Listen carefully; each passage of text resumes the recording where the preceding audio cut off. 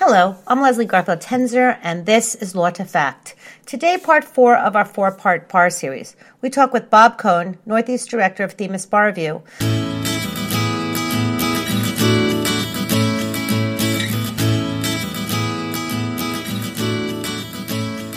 this episode, Bob Cohn of Themis Bar Review takes you through what you need to know for your first year, second year, and third year with respect to making sure you pass the bar.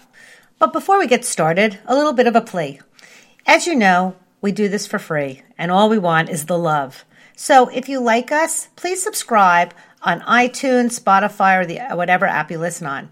Or rate us. If you have an issue that you'd like us to address, you can reach us at lawtofact@gmail.com or always tweet us at lawtofact. And now my discussion with Bob Cohn. I remember walking down the aisle at law school graduation and thinking to myself, well, this is great, but now I got to take this big exam to make these past 3 years worth their while. And so this bar exam thing is always looming, I want to say in all law students' minds, but the reality is sometimes people don't think about it until their third year mostly. And so one of the things I wanted to talk about is like what you should be thinking about and when you should be thinking about it in law school. So you are my go-to bar prep guru. You've been in the industry for 25 years, which is a wonderful bar prep company. And so I guess my first question to you is, when do you start thinking about the bar exam? I think this goes back, and I'm happy to be here. Thank you very much. I think this goes back to a realization that bar review and your law school education are actually radically different. You will learn how to take exams throughout law school, and then it is dramatically different on the bar exam, where you're getting an answer-oriented exam, where sometimes you don't even have to give the right answer to get points. I like to look at the bar exam like a game. And the better you learn how to master the game, the better your success is going to be. So in theory, on the bar exam, you can give, without much exaggeration, an incorrect rule of law, reach a wrong conclusion, but still get points on providing a good, solid, flowing legal analysis. Now, of course, you need to get more points the more correct your rules of law are, but it doesn't always come down to knowing the correct rule of law. It comes down to the application of the facts to the elements of the rule of law, as you've hopefully been learning throughout law school or as you've been learning in your traditional commercial bar review. What's the fundamental of what the bar examiner is looking for? Your ability to take a rule of law and have the facts applied to each and every element of that rule of law, and realize that if there are facts that you have not addressed, you're probably missing some issues, and you better go back to the facts and look at them and ask yourself, why am I not in? On the bar exam, it's not just essays. You have multiple choice questions. You have performance test questions. 200 questions, 175 are graded, and generally you're looking to get roughly 65%, let's say, to stay right on line for passing. And most of us are going, I've gotten this far in my academic career because I've never settled for merely 65% correct.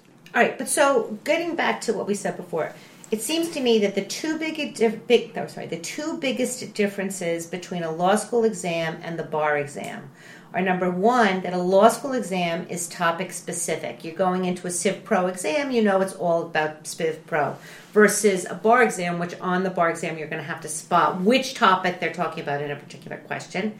And the second biggest difference between the two of them is that in a law school exam, you're going to want to explore policy issues, and you're going to have to be able to discard the facts that are not legally significant. Whereas in a bar exam, it seems to me that they're so concise. Every fact is in there for a reason, and your job is to legally reason through the answer and not worry about the policy implications. They just want to know that you can make a legal argument, period. That's very true. In fact, some of my finest conversations over the summer are with our many students at Yale Law School. The Yale students will call me and say, hey, Bob, there's a lot of law tested on this bar exam. And I explain, yes, this is the nature of the bar. You have roughly 16 topics, maybe 20, depending upon how you break them down on the bar exam you're taking. And they say, yes, but the problem I'm having is at Yale, We learn a lot of theory, we learn a lot of policy. We don't spend the bulk of our time on learning black letter rules of law. Right. So it is a different focus. You're exactly correct on how you described it. All right, so perfect. So now that gets us into the actual law school experience. So one of the biggest concerns that I have as a professor, and I think a lot of professors have, is that we're not. Let me rephrase this. Academic support professionals are doing a good job of educating and bar courses, which many schools partner with, and we're happy to do a lot of work with Themis here at PACE. We don't necessarily educate students on the bar exam, and I think a lot of students, particularly first-generation law students, don't know what to expect about the bar exam and how to set themselves up, how to tee themselves off, using a golf analogy, for when you graduate and take the bar exam. So could you walk us through like what you need to know about first year, what you need to know about second year, what you need to know about third year in terms of planning so that you were appropriately situated when it's time to take the bar exam? Hey, first year, we all know you're basically treading water and thrilled to be admitted to law school, right, which is quite admittedly the hardest part. Once you're in, they expect you to stay there, and they will work with you to stay there. They wouldn't have admitted you if they expected you to leave after a semester. Sure. But first year, it's all about getting through. Your law schools have generally, across the country, provided a good, solid core curriculum of topics that make for a good foundation in understanding the law. So most law schools will run you through torts and contracts and property and criminal law, constitutional law at some schools is first or second year, criminal law, evidence, maybe as a second year course, which isn't always required, but it's one of those topics that is heavily encouraged because it makes you into a well-rounded lawyer. And of course, civil procedure. So you get through your first year, you're getting through. You've got your core foundation. Second year, requirements drop away. Maybe evidence is required at some schools. Tax is surprisingly required at several schools, even though it's no longer tested on many bar exams, simply because it's making you into a well-rounded lawyer, because tax is covered in so many things of what we do.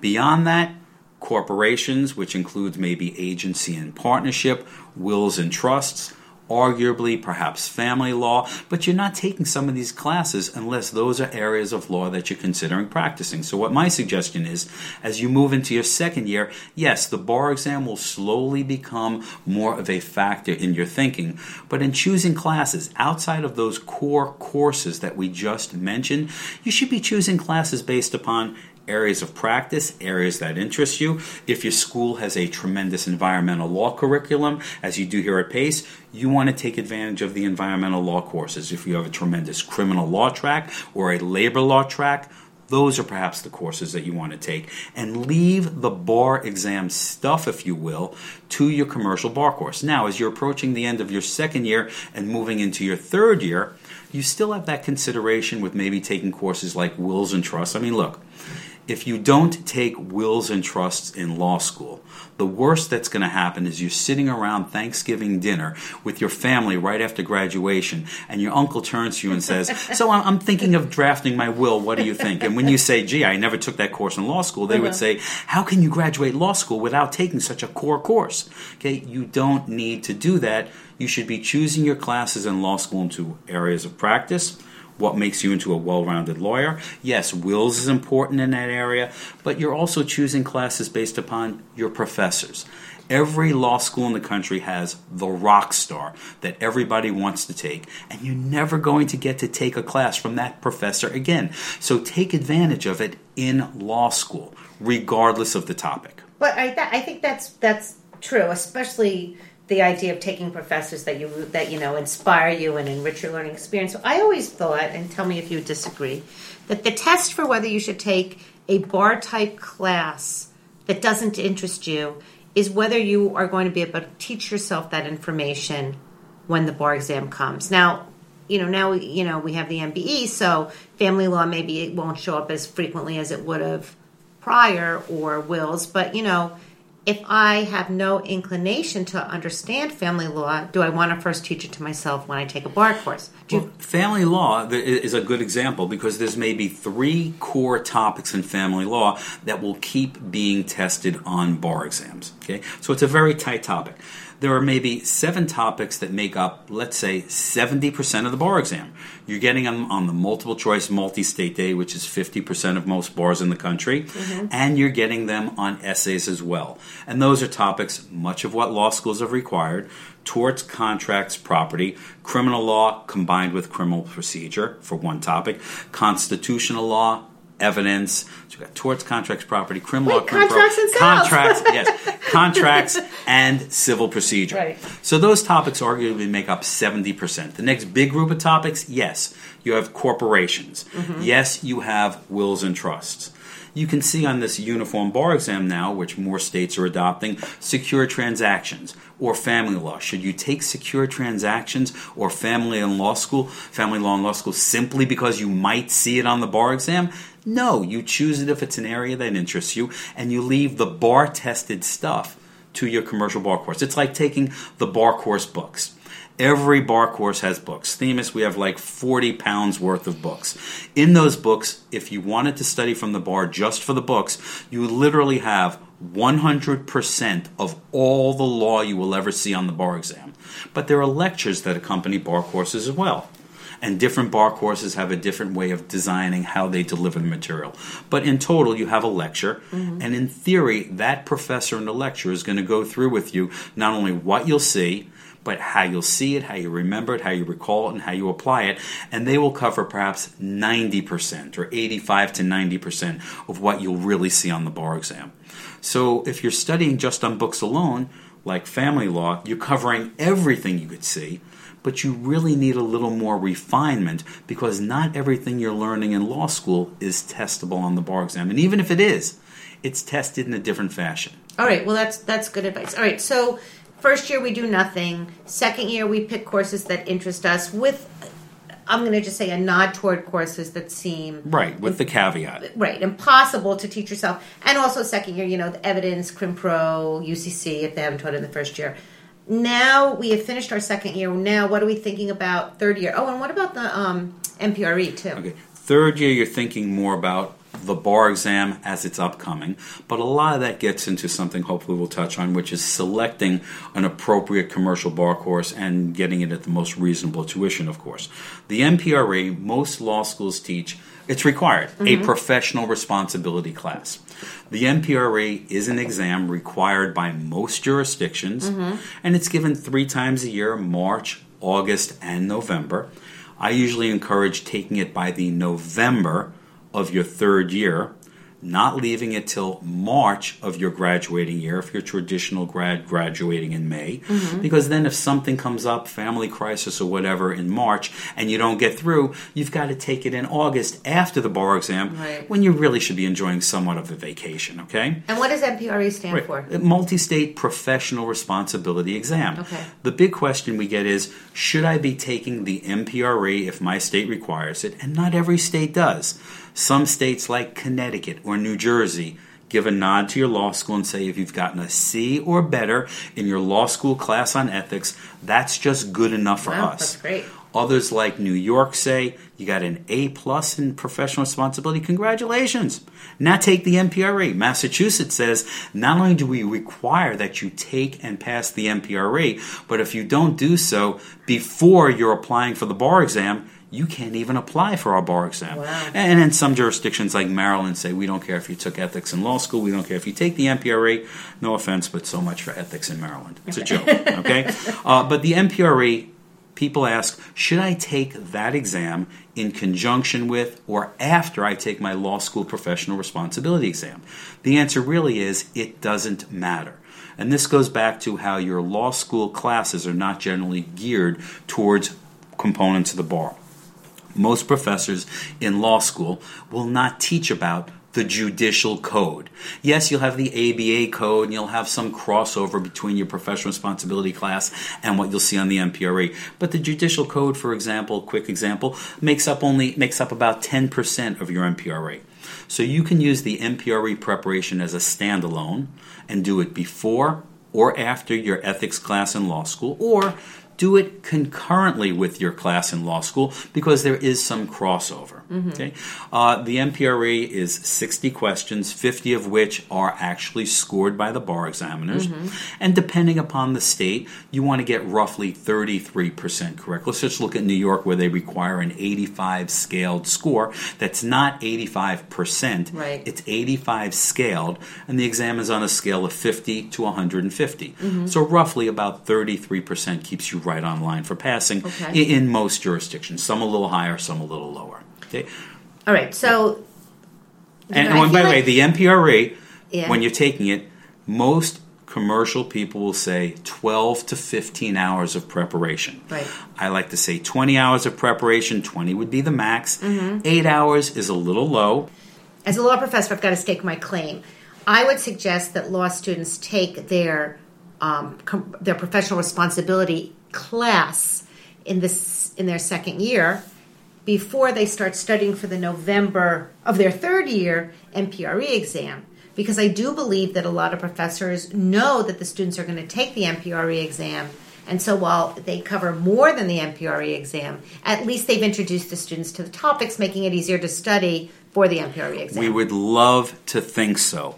However, most law schools, and you will agree, if you're going to tell them to teach towards a component of the bar exam, they are going to disagree with you. There's more acknowledgement now of the bar exam and ranking. No, that's true. It's more not as true anymore. Right. It's not as true anymore because schools are more aware of rankings and the job implications of having a higher bar passage rate. We're also more. I'm not going to be so cynical. We're more aware of helping our students succeed. Yes, but the core curriculum, if you would look, of most law school professors in a topic like professional responsibility is not really keyed into the exam, the MPRE. All right, I don't know the answer to that, so I will respectfully. I mean, I do not even respectfully. I just will defer to you, I should say. Okay. So, moving on. Yes. We're moving on. All right, a little discourse on law to fact. All right, so now, when should students register for the exam, like all that stuff? Okay, now we're talking about the actual bar exam. Right. You start thinking about the actual bar moving into, let's say, your rising third year of law school. Okay. I would love to see, and we run many partnerships with law schools around the country, I would love to see students do something bar exam related in that second summer, even a short or abbreviated program on just a couple of topics, getting you acclimated towards the type of questions you're going to see and the thought process that you're going to have on the bar exam. That's good advice. And a lot of law schools now are adopting that and incorporating academic support and early bar preparation initiatives in their third year. The reason why I like to see something over the summer is you give the students something tangible. Right. And some of our programs for law professors, law schools are designed this way. The student starts the program knowing relatively little with a little diagnostic exam. And at the end, when they do a very short final exam, and this could be a program that takes maybe just 20 weeks spread out over 20 hours spread out over 4 weeks, at the end they see a tangible improvement going into their third year, and they say, you know, I can do this, and I'm that much more excited about moving along into my law school's early bar preparation initiatives. Right. So it creates a bit of a foundation. Moving into your third year, you should really start thinking about filing deadlines for the bar and things I can do early, aside from even just academic concerns. Things looking ahead, what's my summer going to look like? You know, you're going to be putting in over your traditional summer. What's your summer after your third year? Right. Okay. Your summer after your third year for your commercial bar review course. Okay. You have to start thinking a bit earlier, like, am I going to be working that summer? If I am, I want to make sure I'm in the proper bar course that's going to give me access to full resources. Some bar courses will just give little snippets and so on. I want to hold that off. Okay. I mean, actually, no. Let's move into that. So you work. You have taught at other bar companies. You are currently you have worked with other bar companies. You are currently working with Themis. Can you give me an objective, Bob, assessment or checklist of what students should consider when choosing a bar prep program? And then the other question I have for you is, when should they choose that actual bar prep program? Okay, I would, being totally non-commercial, and yes, I was at Barbary for 25 plus years as a vice president director. I'm now the Northeast director of Themis Bar Review. So and I also spent a year at New York Law School overseeing and coordinating their bar preparation initiatives, and I would share this information with students as well. Okay. So a non-commercial response. Things you want to start looking at in your bar course, you really should start looking at early in your third year.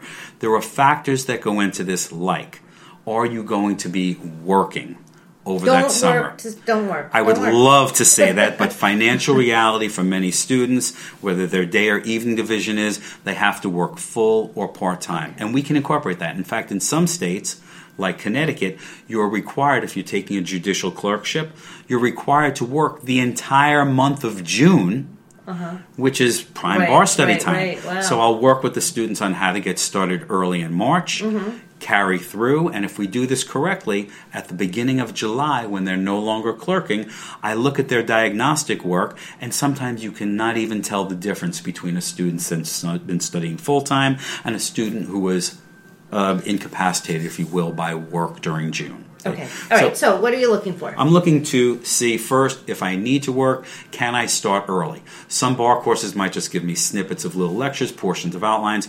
I want a bar course that's going to give me full access to everything, so it's one time through. I can start in March and move my way through. Okay. Every bar course will give you a different sort of study schedule. Okay. At Themis, for example, we give a schedule that will recalibrate to you every day and pace out the work for you. Other bar courses have a study schedule, so you check into the study schedule. You check into who are you going to be working with. What's the experience of that person? Have they worked with students in your particular situation? Is this course moldable around the necessities of your lifestyle? The pedagogy. Are you comfortable with some bar? I mean, look, face it. Nobody goes the way you and I both studied for the bar not that many years ago, perhaps.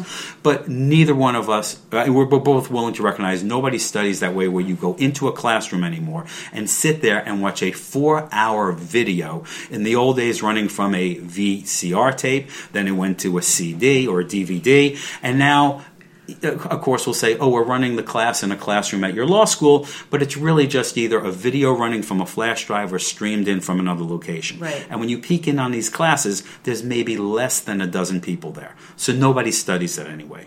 So you have to look at the pedagogy and how it's delivered. Right. Okay?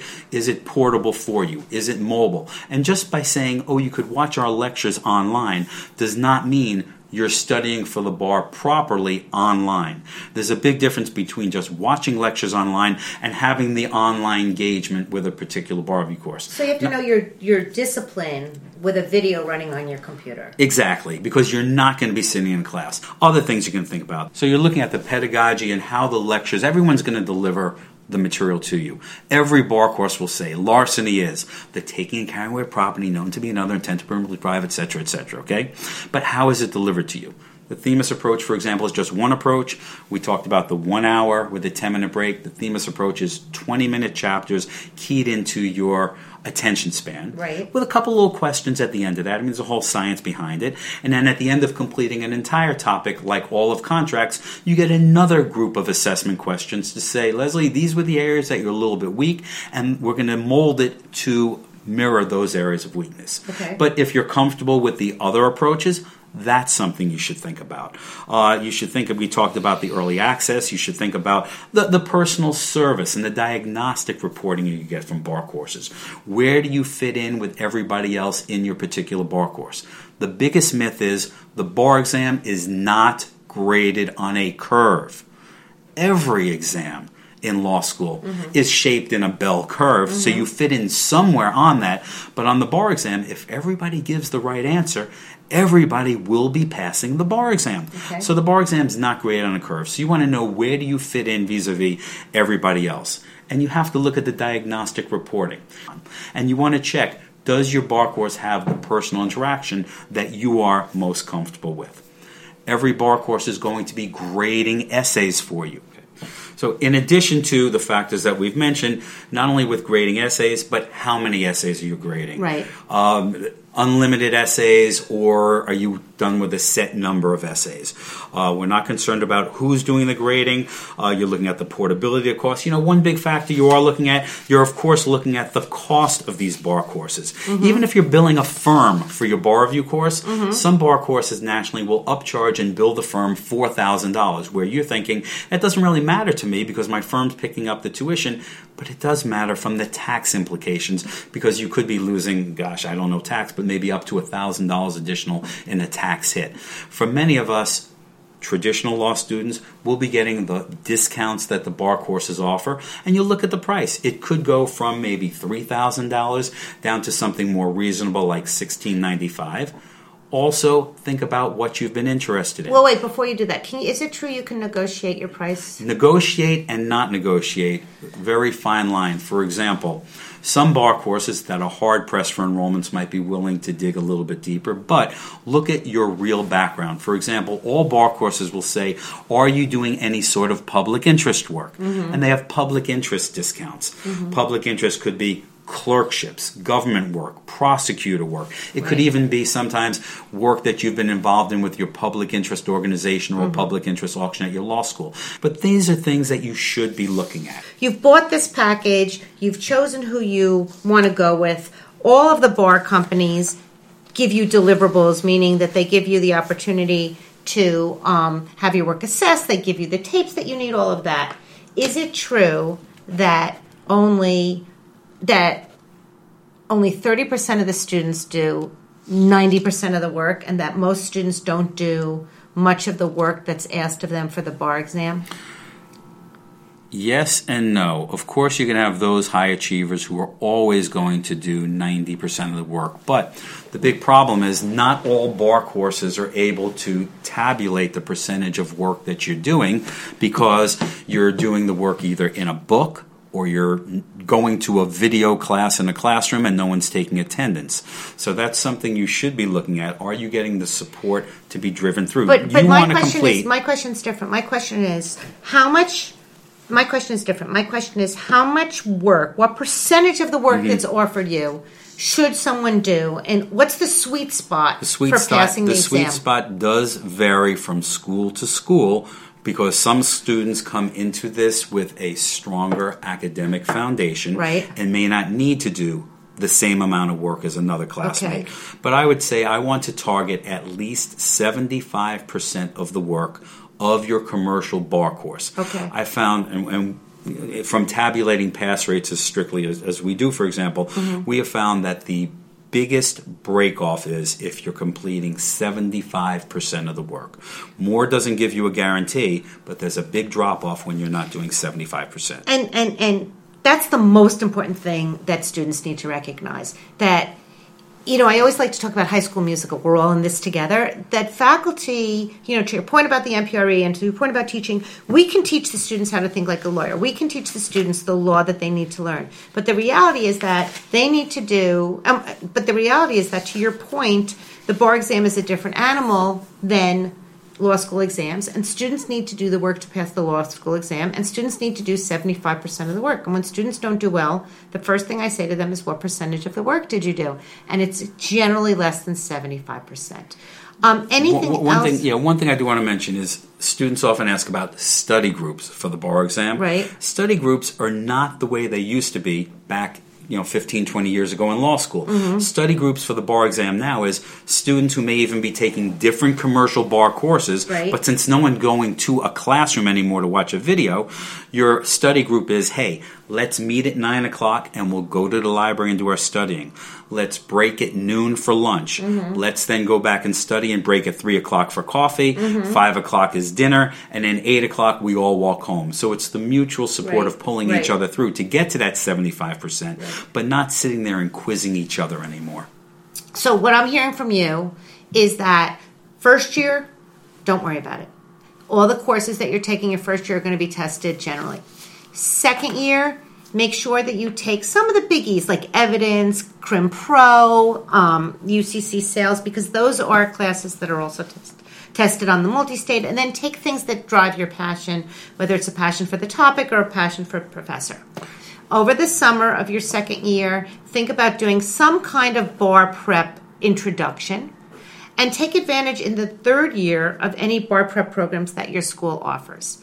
In addition, choose a bar class ideally at the beginning of your third year and choose it wisely. Look at how it delivers to you, how it communicates to you the information that you're going to need to learn, and whether it suits your own learning style. And one thing I would add to that is you have ample opportunity throughout law school to think about commercial bar courses. Get the free stuff. Some of the bar courses will give free first-year lectures, first-year outlines, first-year review and testing materials. The MPRE from all bar courses is given free. I don't care if you take 2 different MPRE classes, listen to the first 20 minutes of the delivery of Course A and Course B, and then use that to help guide you towards the bar course. So take it on a test drive. That's good advice. And if a bar course is looking to charge you money for first year material, or as some bar courses in the industry do, they try to lock you in and hit you with major cancellation fees if you're looking to switch in your third year. When you really start to look at a bar course, many law schools, by the way, have eliminated cancellation policies on their campus. Okay. But these are things to consider. Take advantage of the free stuff and use that to help guide you. Wow, that's great advice, too. That's great advice. So this has all been great advice from you, the expert. And we love seeing you every Monday at the Themis desk here at PACE. And thank you so much for giving us your time. It's been really helpful. Thank you. Thank you. Thanks, Bob. So that's my discussion with Bob Cohn of Themis Bar Review. Those of you who go to law school in the Northeast, I'm sure know him well. Once again, thank you for listening. And if you could subscribe or rate us on any of the apps on which you listen, that would be awesome. And as of this week, we have a Facebook page, so feel free to like us there and post too. We take all of the comments we receive seriously. Shout out to Trevor, who helped with our sound a little bit. Thanks as always to www.benson for the music, and enjoy your day.